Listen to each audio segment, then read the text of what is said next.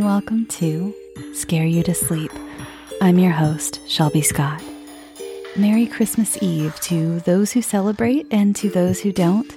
Thanks for joining in to listen to me tell you an old-fashioned ghost story. As many of you may know, especially my UK listeners, it used to be an annual tradition to tell ghost stories for Christmas. And I'm so happy that this year I get to tell you all a Christmas ghost story on Christmas Eve. This is a beautifully descriptive and oh so scary tale written in 1893 by Frederick Manley, and I'd like to thank Jenny so much for bringing it to my attention. Now, grab your favorite winter drink, start a batch of cookies or a hot bath, and to those of you who are working, I'd like to say that I appreciate you and all that you do. And to those of you who are alone this Christmas, guess what? No, you're not, because I'm right there with you, and I'm about to talk for about 50 minutes without letting you get a word in. You can tell everyone your friend Shelby joined you for the holidays, and boy is she a talker. Now, let's get on with it, shall we? I present to you the Ghost of the Crossroads.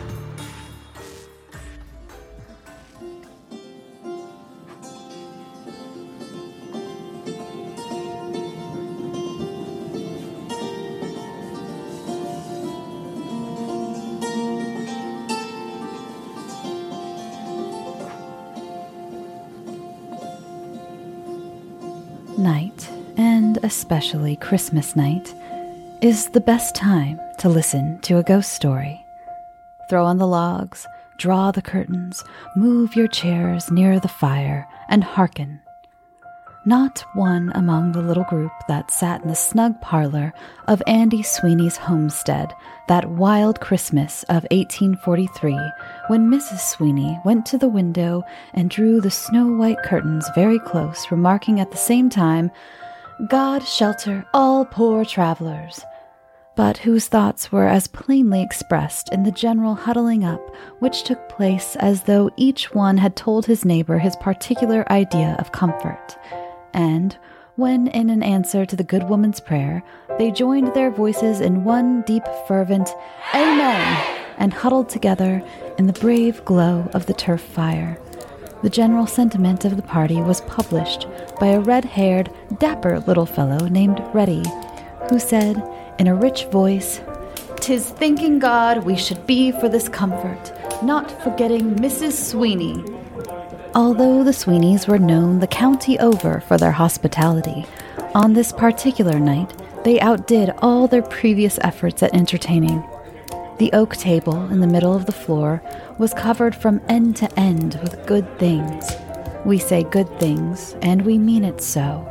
There were no wafer-like sandwiches on that table, nor cold liquids in colder bottles, nor frail chinaware. No chinaware could stand food so substantial. Not fancy salads, nor any of those dainties which, as good as to say a hungry man, "Come and eat me, I'm too nice to be lying here," and which, when he has done them justice, spoil his evening's enjoyment and cause life to be a burden to him.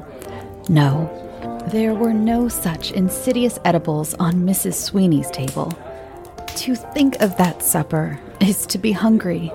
Hills of potatoes, all in their coats on account of the severe weather, lakes of soup, mountains of roast beef, with goose and turkey in the valleys between, pigeons imprisoned in cells of crust, in which were little slits like loopholes, through which the inmates might peep.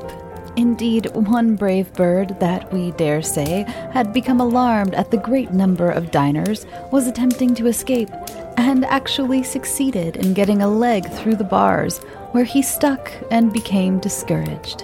Mounds of bread and butter, the whole pie family, from plebeian apple to rich Mrs. Mince, were there in their crusty suits. The table mumbled and groaned, but who cared for the table's sorrows? In truth, who could think of anything but gladness in that home of light and joy on that frozen night? Outside, the storm raged. The country around, a bleak stretch of moorland, was buried deep in snow. The winds had been busy, and many were the quaint mansions they had built, and strange and weird were the changes they had wrought. The signpost at the 4 crossroads, a most commonplace affair in clear weather, was now a terrible monster with 4 hideous arms that were thrust out to seize the belated traveler. All traces of the road were lost, and it would have gone hard with a stranger had he been caught in the storm that December night. Derry Goland in Kings County, Ireland, is so drear and wild that the destroying elements have made it their meeting place. Here the winds gather and plan their courses. Here they start from, and to this place they return. Any winter's night you may hear them. At first, they whisper among themselves as they map out their ways. Then may be heard deep murmurs, angry murmurs, shaking the boughs as though the Storm King had given out orders which they did not like. How the Storm King hated Andy Sweeney's snug home and the cheerful light shining from the windows, throwing a golden pathway into the night. More turf for the fire. Everyone has a glass of steaming punch in his hand. Everyone's face is lighted with love and radiant with joy. Everyone toasts everyone, sings merry songs, dances with his sweetheart, or makes love to her in some shady corner, while the aged everyones make matches for their boys and girls, and the blind fiddler plays away for dear life. The flames grow brighter as the storm without increases in violence. The punch glows a deeper red and sparkles as with delight. The old clock in the corner has a drowsier tick, and is at peace with the world. For the jolly round face on its dial smiles on the scene, and even the table, forgetful of its complaints, has ceased to groan. In short, there never was a happier home. There never were such music and such punch as Mrs. Sweeney's, nor jollier souls to drink it. The floor had just been cleared for dancing, and the fun was at its height, when out in the storm, seeming far away, there rose a cry. A terrible cry. A cry that spoke the anguish of a soul. Those within were silent, and listened with blanched faces to that cry without. "God save us!" cried Andy. "What was that?" "The Lord Bethune us and all harm. It was the Banshee's cry." At this name, so fearful to an Irish ear, the children ran to their mothers and buried their little heads. Wives clung to their husbands, sweethearts to their sturdy lovers, and all waited anxiously for a repetition of the cry. Then something happened which caused all hearts to stand still and sent the cold blood rushing down the back. It was a human voice, calling aloud for help. Soon, after the crunch of flying feet was heard, they came nearer and nearer. "Open the door! Fling it wide!" cried Andy. Willing hands soon had a broad pathway of firelight streaming from the doorway. The storm rushed in and scattered the turf and tore pictures from their places and made sad havoc with everything. But no one cared. No one noticed it. All eyes were watching a man who came flying towards the house, for though it was a blustering night, the moon peeped at intervals through the storm-rift clouds, casting a ghostly light, and now it shone down upon this figure that sped to the door and cried in a voice made weak by fear and running, "Save me!" then tottered across the threshold and fell prone upon the sanded floor. Andy Sweeney turned quickly to the door and, listening, peered long and searchingly into the darkness. At last he cried out, "Who's there?" The only answer was the soughing of the wind across the moor, and a gruesome answer it was. "Who's there?" asked Andy again. "Sure, no van Avik," returned his wife. "Shut the door and be icy." Andy cast a rueful backward glance at the door. as Mrs. Sweeney led him away from it. "Look at the poor man, for instance." The poor man before the fire was unconscious. One motherly body was chafing his cold hands, another was bathing his forehead with punch she had seized in her hurry instead of water, and yet another was forcing the steaming liquor between his clenched teeth. He was a boy almost, whose age might have been guessed as 20, and guessed correctly. That he was a stranger in Derry Goland was easily discovered, for the suit he wore was made of fine cloth and cut in the most approved style. Fashionable clothes were as common in Derry Goland as bears, and there wasn't a bear in the county. A silk-lined cloak, thrown back from his broad shoulders, disclosed a sparkling gem that winked and blinked at the firelight, as though the sudden brilliancy was too much to stand. His features, although well-formed and regular, had a suggestion of weakness in them, especially the chin and the mouth, which lacked firmness and wore a smiling expression of gentleness. The people immediately divined that a gentleman, presumably an Englishman, judging from his dress, had fallen among them, and they went to work on him as though he were the dearest friend of each man who bent over him, or the husband or brother or sweetheart of each good woman who carried pillows for the weary head and brought a glow of life into the pale face. So numerous were the little offices performed, so heartfelt and deep in their solicitude. At length, to the great relief of all, the stranger slowly opened his eyes. "Here ye are, sir, safe and sound," cried an old woman cheeringly. "Look up, sir, 'tis wid friends ye are." The young man raised himself up and asked Andy to assist him to a seat. He trembled violently as he moved with a livid face to the chair which Andy had placed near the fire for his use. They stood at a respectful distance from the young man, regarding him with looks of half fear, half wonder. As the moments passed, he seemed to grow stronger, and presently he raised his head from his breast, in which position he had been gazing intently at the fire, and asked whether anyone believed in ghosts. "Ghosts, Your Honor?" "Ghosts. We do, Your Honor," chimed in an old woman. "'Tis me well knows we do. Wasn't there Mary Doolin's mother, Lord rest her, dead and gone 10 years come next Ash Wednesday, as fine a woman as ever put to leather, and as I've often said, and always will say, please God, if I die for it, and if I don't care who knows it, a fine lump of a girl when I first knew her. I knew her mother before her, a decent body too, who married Mike Carlin after he buried his first wife, and then married Pat Doolin when Mike kicked the bucket. God forgive him for a rascal. Didn't Mary Doolin, rest her soul, didn't she meet a ghost at the crossroads? Didn't she?" As no one contradicted, the old woman was preparing to give the story in its entirety when the stranger interrupted.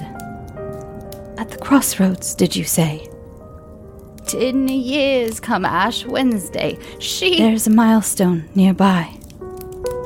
He appeared to be murmuring to himself as he kicked the blazing turf with the toe of his riding boot.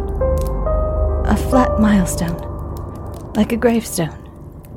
"The same place, sir, and Mary Doolin, rest her soul, a decent thrifty—" "Which of you is the landlord of this place?" "There is no landlord here," said Andy Sweeney. "This is my home. These are my friends and neighbors." "Will you give me a bed? I'll see that you are paid for it." "You are welcome to my place, sir, without money." "I don't want that," said Andy rather sharply. The young man noticed the touch of anger in Andy's voice. "I beg your pardon. I did not mean to hurt you. I hardly know what I am saying." He buried his face in his hands, leaning his elbows on his knees. Andy's guests, who but lately had stood in fear of the young stranger, now looked at him with great pity stamped on their kindly faces. And even the garrulous old woman, whom he had interrupted so persistently, ventured close to him, saying in a friendly way, "Is it on Christmas, sir, ye'd be given way so?" "Christmas?" "Of course. What else? Here, Mrs. Sweeney, ma'am, if yes please, a glass of punch for his honor." The young man had been stony-hearted indeed, could he have refused the steaming glass which comely Mrs. Sweeney handed to him. Hard as granite, had he not melted before the expressions of homely sympathy that poured from all sides in a shy manner, as if they feared to offend, for only sufferers, brothers in sorrow, no matter what their station in life may be, know how to comfort sufferers. The fiddler went to work once more and played better than ever, too. The punch flowed again. The rough but sonorous voices joined in familiar airs that brought back many a half-forgotten holiday time. Hands were joined in reels and jigs, until it seemed that the storm had at last taken hold of Andy's cottage and was shaking it to pieces. So lively were the couples who lathered the floor with their heels, as Reddy remarked. The young people who had sought the terpsichorean honors of the evening by holding out to tire each other down had at last tired themselves, and all sat round the fire, anxious for some other amusement than that which left them fatigued and short of breath. The old lady spoken of before, with the inherent instinct of a gossip, for gossips are born, not made, said to the stranger during a lull in the conversation, "Did ye see a ghost tonight, sir?" Andy Sweeney, imagining the old woman was annoying the gentleman, quickly interposed and begged he would not mind her thoughtless questions. "I am not offended," said he, "but I hardly know how to answer. Who was it that chased you when you came running here, screaming for help?" "Something in black." "How did it happen? You must pardon the question, sir, but as this is Christmas night, and knowing it is a time for great freedom, I thought you might be good enough to tell us all about it, sir, asking pardon once again if I've offended you." Andy Sweeney, like most men of ordinary intelligence and education among the Irish peasantry, had the reputation of being a foin speaker and a schmott man, and when he had finished his tentative address, his guests winked and nodded among themselves to express their great admiration, and Reddy even went so far as to say, "There's for you."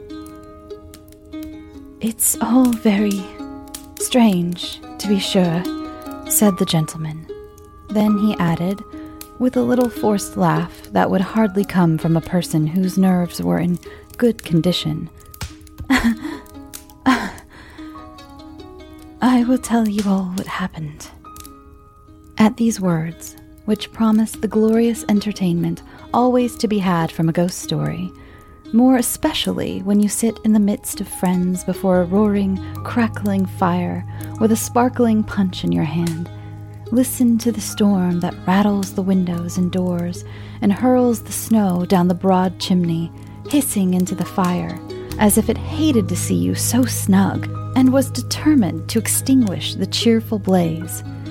It is then your mind wanders over dolorous, wind-swept moors, trudges along the bleak path on the hillside, struggles with the storm on the highway, where every white-robed tree is a phantom, and every rock a hiding place of robbers and hideous somethings that await your approach and crouch in readiness to spring upon you. Now every inoffensive oak is a terrible Briareus, stretching out its gaunt arms to seize you. Now you feel certain a thing is dogging your footsteps while you fear to look behind, knowing that you would encounter its awful glance and be struck dead that instant. until the fancy becomes so strong that you break into a trot, from that to a run, and finally, with its footsteps but a few yards behind and gaining with every stride, coming so close you can feel its breath over your shoulder, your run quickens, faster, faster yet, till it ends in a wild flight while you see nothing, think of nothing but it, and only stay the mad chase when the ruddy lights from some cottage window tell you that men, fellow creatures, people of flesh and blood, are within hailing distance. Now the fear, which up to this moment has paralyzed your tongue, comes forth in one scream that startles the quiet villager and brings him, candle in hand, to his door, where he finds you stretched insensible upon the snow, and whence he carries you to his blazing turf fire, beside which you slowly regain your senses, thanking Providence you are saved. No wonder the cottagers huddled round the fire. So, Andy's guests, being Irishmen and having adamantine faith in the existence of all manner of uncanny things, awaited the stranger's story with breathless interest. "I may presume," he began, "that you all know Squire Goodfellow." "We do. Long life to his honor." "Well," he continued, "I was returning from his house to the inn at the village, where at present I am staying. What I had been doing there is needless to say. The squire, who, as you all well know, is a downright good gentleman, endeavored to dissuade me from going home afoot in the storm, and invited me to sleep under his roof until morning. I, knowing he already had as many guests as his place could hold with comfort, thanked him for his kind offer, and started out for the inn and bed, for I have been traveling for the past few days. I need not remind you of the weather. Suffice it to say that the snow was blown into my eyes until it blinded me, and I wandered from the road. My fingers were stiff and frozen, so that I found it impossible to hold my cloak about me. I could not see an arm's length before me. The snow fell so thick and fast. The night was so dark. My eyes were growing heavy. I felt sleepy. But knowing to lie down in the treacherous snow meant death, I made one last mighty effort and struggled on. At length I got so weak I could only stumble forward, and 3 or 4, maybe 10 times I fell. Then I cried out for help. Cried, screamed, yelled as I never did before. I called. How lonely, how awfully grave-like the stillness was. My very voice seemed muffled. Then, a feeling of rest, a sensation of great calm came over me. I no longer felt the cold, nor heard the wind, nor knew fear. And I was about to sleep. It would have been my last, when some stories of travelers who had kept themselves awake by self-administered punishment came, most strange to tell, to my mind. The thought of death on that desolate moor, far from the hearts that loved me and awaited my homecoming, was so overpoweringly maddening. I tell you that I tore my hair and shrieked out, "I will not die! I will not!" I pulled open my coat and found my pocket knife. That saved me. See, where my coat is punctured. It's a mercy I didn't run it up to the handle into myself, in my efforts to stimulate myself. In spite of all my efforts, I was slowly but surely, oh, so surely, sinking, till I cried again in desperation, "Fool, fool! Why did you venture it? What wouldn't I give to be back at the Squire's? All, everything, anything to be saved, anything. I'll save you. My good friends. The voice that uttered these words was so close to my ear that it seemed a whisper from another land, and I thought I was already dead. How was I to reason otherwise? In that moment of death, on that distant moor, the words were like a supernatural answer to my prayer. I trembled. The sound of the winds, the falling snow, brought me to myself. Then the words repeated, "I'll save you." I turned and looked at the speaker. His voice had sent a shiver, not like that produced by cold, through my frame, so that I was afraid to meet his gaze, which I know, I can't tell how, was fastened on me and pierced me through and through. Without venturing to meet his eyes, I said, "Who are you?" And he answered, "One who will save you." "Are you a farmer hereabouts?" I inquired, at a loss what to say. "Look and see," he answered. As he said this, I fancy he chuckled quietly. Then, though I had no desire to do so, despite my efforts to do otherwise, I felt myself turning to meet him. I felt myself do this, I say, while I endeavored most strenuously to keep my back to him. Shall I ever forget his eyes? Shall I ever forget the devilish leer on his face? Never, though I live to be 1,000 years old. He was a very tall, thin, middle-aged man, dressed all in black, from the beaver on which I remarked, not a snowflake fell. To what I could see of his lower parts, I noticed his appearance in a second, and while I glanced at him, he stood grinning at me with the greatest good humor. I dared not speak. I could not speak. It was he who broke the silence, asking me in a very deep, musical voice whether he resembled a farmer. I admitted that there wasn't the faintest analogy, wishing deep down in my heart that there had been. You must not think I was frightened, for I wasn't. The place, the hour, the solitude, his sudden appearance cast a sort of spell over me, and it was only by the putting forth of all my remaining strength that I had the heart to ask him to put me on the right path for home.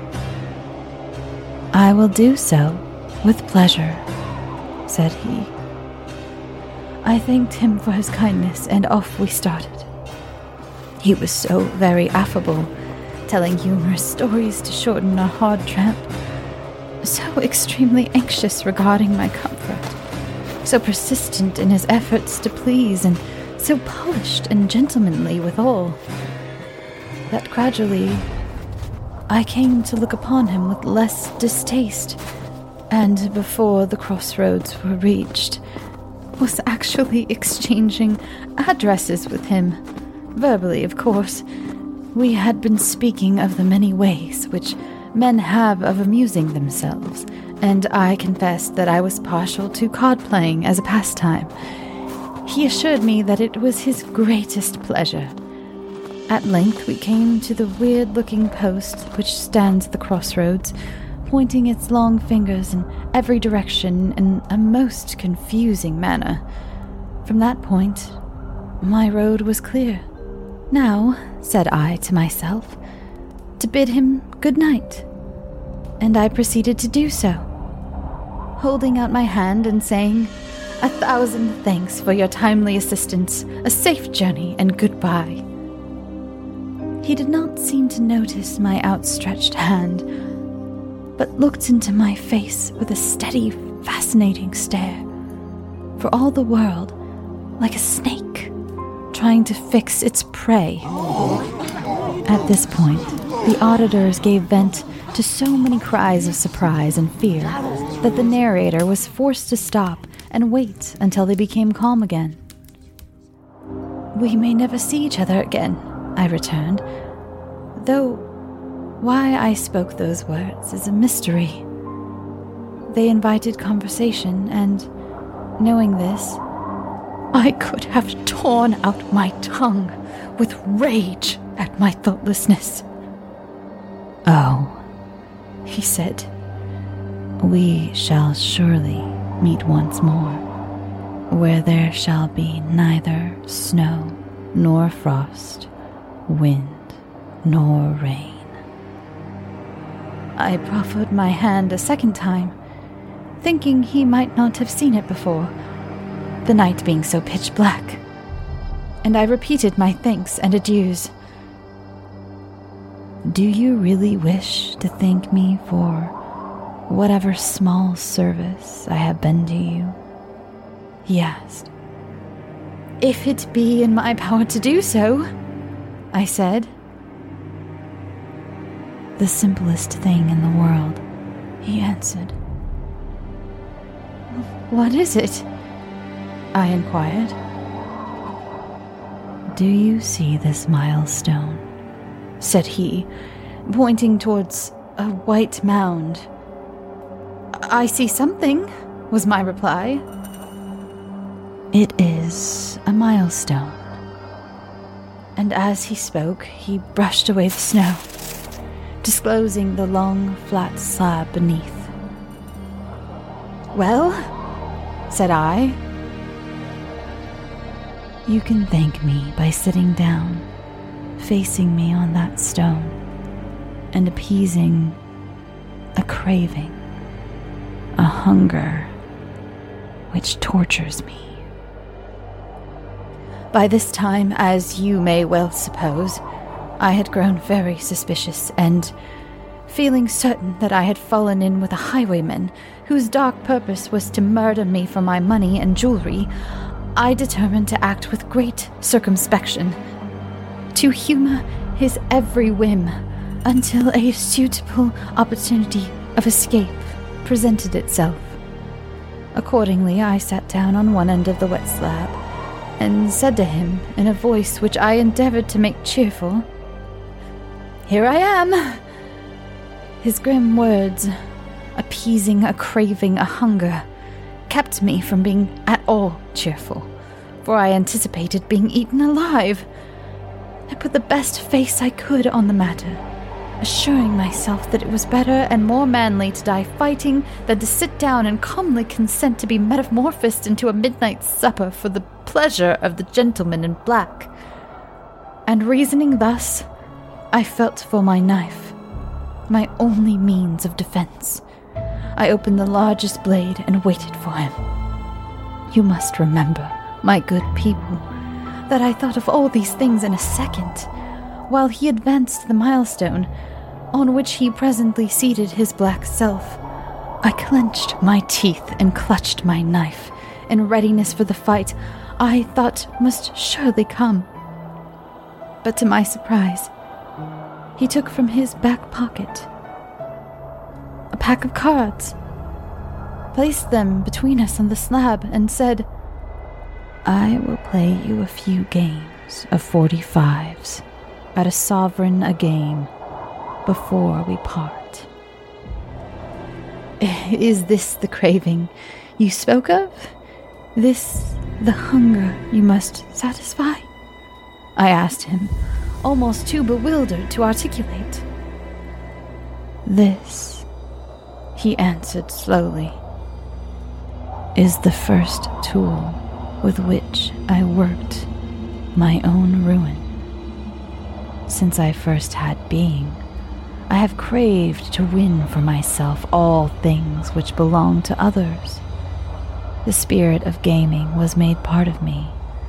It has grown with me, gained strength with years, until now it is all I live for. I began at an early age by wagering with another that the darker cloud of the two which went sailing by in the heavens would disappear before the lighter one. He with whom I wagered won. Then, to regain what I had lost, I doubled the amount. I forget the subject of our bet. I lost again. I went on doubling and trebling, losing and winning alternately, until at last I found I was ruined. Then, indeed, I became desperate. Then was my whole mind given to the devising of schemes by which I was to recuperate my losses. I borrowed, I begged, I did everything to secure the necessary means wherewith to gamble. I have since gone on, sometimes living in luxury, sometimes in the most wretched penury, now sipping rich wine, again parching for a draught of clear water. Today the guest of princes and lords, tomorrow the companion of filthy mendicants. But why waste time? Why tell you all this? Enough that last night I was lucky. I have money. On the way here you confessed a love of cards. Come, we will play. These are his words as well as I can remember them. You may laugh at me when I tell you that when he had finished speaking, I was seized with a desire to gamble and win the money he had mentioned. And there, on that wet milestone, in the dark night, with a storm raging round us, I began to play 45s for a sovereign a corner, with all the nonchalance and little amenities on his part, which we observe when ladies and gentlemen play a rubber in the snug corner of a well-lighted parlor. I groped for the cards and cut them. He dealt. I picked up my 5. "Look here, sir. I can't tell what I'm holding. It's too dark," I cried. "Wait," said he. With that, his hand went down into the mysterious black pocket, and shortly afterwards, I heard a rattle as of iron. "God bless us!" ejaculated the listeners. "Then," continued the young man, "I heard a scratching. A light spluttered and hissed, and before I could make out what he was about, a lighted lantern was casting a broad glow of light on the slab and extending a few yards round it till it melted into the blackness beyond. My wonderment was momentary only. My nature seemed to have undergone some startling change, for I thought of nothing, forgot everything. My late suffering, the desolate place, the hour, the cold that had been but lately turning my fingers to stone, my mysterious companion, all save there was a small heap of gold near the stranger. 2 golden coins in the middle of the slab, and that I was to gamble and win. The first game I won, the second too. In the third I was successful. Luck continued to be with me, and I was quickly transferring the heap of gold to my corner of the slab. Up to this, neither of us had spoken, but when I had taken all but a few pieces from him, he remarked, "You play a shrewd game." "Thank you, sir," said I. After that, we went on playing in silence. My luck was changing. I lost repeatedly, and when we had played several hands, he succeeded in getting the gold back to his end, with 5 pounds of mine along with it. This angered me, and I proposed that we should raise the stakes and play for 2 pounds a side. He was quite agreeable. I lost another 5. Then I said we had better play for 6 pounds each hand. Still I was unsuccessful. Still he drew my money to his end, until the last piece of gold having been swept into his pile. We played for half-crowns, then for shillings, then for 6pences, and at last I had only a few coppers at stake. The cards were given out. Eagerly I grasped mine, with the hope of holding the better hand. Alas, it was worthless. He won. Every farthing of 200 pounds was gone, and I was constrained to tell him I could play no longer. "Tut, man," said he. "The game is young." "Yes," I answered despondently. "But my last penny is lost, and there's nothing left." "Then I'll tell you what I'll do," said he. "I am anything but a bad man, so I'll give you a chance of getting your money back." "You will?" cried I, delighted. "I will," he replied. "What would you say if I were to wager all I have here?" He pushed the glittering pieces forward. "And all I have here," taking a bag from his black pocket and emptying its golden contents on the slab. "But I will be the victor in 2 games out of 3. "You would be very magnanimous," I returned, burning to hear the conditions. "But I have absolutely nothing left." "You have your word." "What do you mean?" I cried. "I mean that if you will pledge me your word to serve me hereafter at any time I may chance to call upon you, I will wager my gold against your word. If I lose, the gold is yours, all of it, every bright sovereign. And you may take back your vow, too." As he spoke, he leaned forward, took the gold in his hand, letting it slip through his fingers in a sheeny, clinking stream. I did not hesitate to consider the import of his dreadful propositions. Gold I must have, not for its own sake, not because I am avaricious, simply because I hunger to gamble. "It's a bargain," I said. "Then repeat these words after me," he commanded. "I swear." He dictated, and I repeated, word after word to the end. "I swear to be the servant of this man from this hour unto the end of time, to renounce all other masters, and to serve him faithfully and well in all that he may command."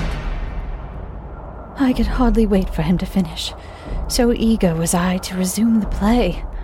Once more we seated ourselves on the milestone. Again the cards were dealt out, and the strangest game that ever men played was begun. I won on the first hand. The cards came round a second time. He won, a game for each. Then I prepared myself for the last, the great struggle. Victory meant riches and freedom. Defeat, I know not what. My brain was on fire. My hands trembled so that in picking up the cards he had placed near me, the cards which were to decide for or against me. They fell out of my shaking fingers and dropped onto the snow at my feet. Here the speaker faltered and appeared reluctant to proceed. My good people, when just as my fingers were about to fasten on the cards, my eye saw something that caused my blood to turn as cold as this snow on the ground. Something that took from me the power to move, to speak, that petrified me and left me gazing at it like a statue. Think of being alone with that man out in the snow, away from all help, in a place seemingly deserted by its maker, and shudder to dream of what I saw, of it. He shuddered even then, even as he sat in the midst of Andy's guests, in Andy's cheerful parlor.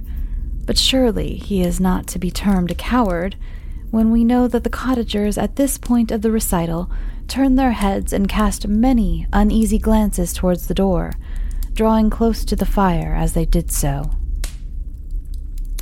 I was telling you I was rooted to my seat. No wonder. Before me, with sickly light from the lantern shining right down upon it, was a cloven hoof. A cloven hoof! The devil! Cried everybody. I closed my eyes, thinking I was dreaming. But no.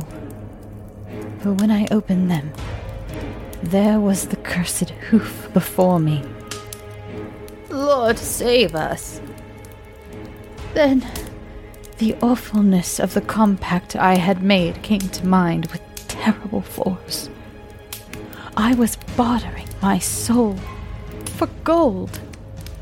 Now I see that Providence watched over me, for it was the thought of what I was doing that caused me to leap to my feet with a cry for help and run, with feet winged with fear, away from that thing. Every moment I expected to feel his hand on my shoulder, to be dragged back to that hellish game of cards, at which my soul would be lost to it. To the thing in black. You must have heard my screams, for as I ran I saw, and how I thanked God for it, I saw a stream of glorious light burst into the blackness. It gave new courage to my heart and new strength to my limbs. After that, I remember nothing. I suppose I became unconscious. The rest you already know. And believe me when I say it, I cannot easily forget your prompt assistance and heartfelt sympathy. I have finished. With the stranger's adventure and all its hideous details fresh within the mind of every man, woman, and child present, the very idea of leaving that hospitable roof was thrilling in itself. So motherly, Mrs. Sweeney found resting places for the women and children, while the men slept on improvised beds of chairs and tables, the greater part of them lying on the floor before the fire. The stranger retired shortly after he had concluded his story, and it was not long until the Sweeney household was asleep and snoring. To the reader, if you doubt any part of this narrative, you may visit Mrs. Sweeney and have it from her lips. Ask anyone in Derrygolan, Kings County, Ireland, the whereabouts of Andy Sweeney's house, and you will be sure to find it. There were some cynics who said that the young man had been drinking freely at the Squire's, had lost considerable money at playing cards, had wandered from the Squire's in a maudlin state, had rested on the milestone and dreamed about the man in black, and that the only devil he saw was a creature of his drunken fancy, generally termed a blue devil. But Mrs. Sweeney, and most of her guests, maintain that the gentleman could not have related his adventure, and described it so graphically too, had he been intoxicated. I give no opinion in the matter. The readers may take what view of it they please. Thanks for listening. Thank you for joining me on these 2 holiday episodes this year. It was so much fun, and I hope you're all having a great week. Whether this is a week of celebration for you or just another week in December. You can follow the show on Twitter, Tumblr, Instagram, Reddit. You can join the Facebook group, which is growing so much. I'm so happy to see so many new faces. If you could do me a huge favor and tell one friend about this podcast, I would be eternally grateful. I think that's all. Now, go get some sleep. Sweet dreams.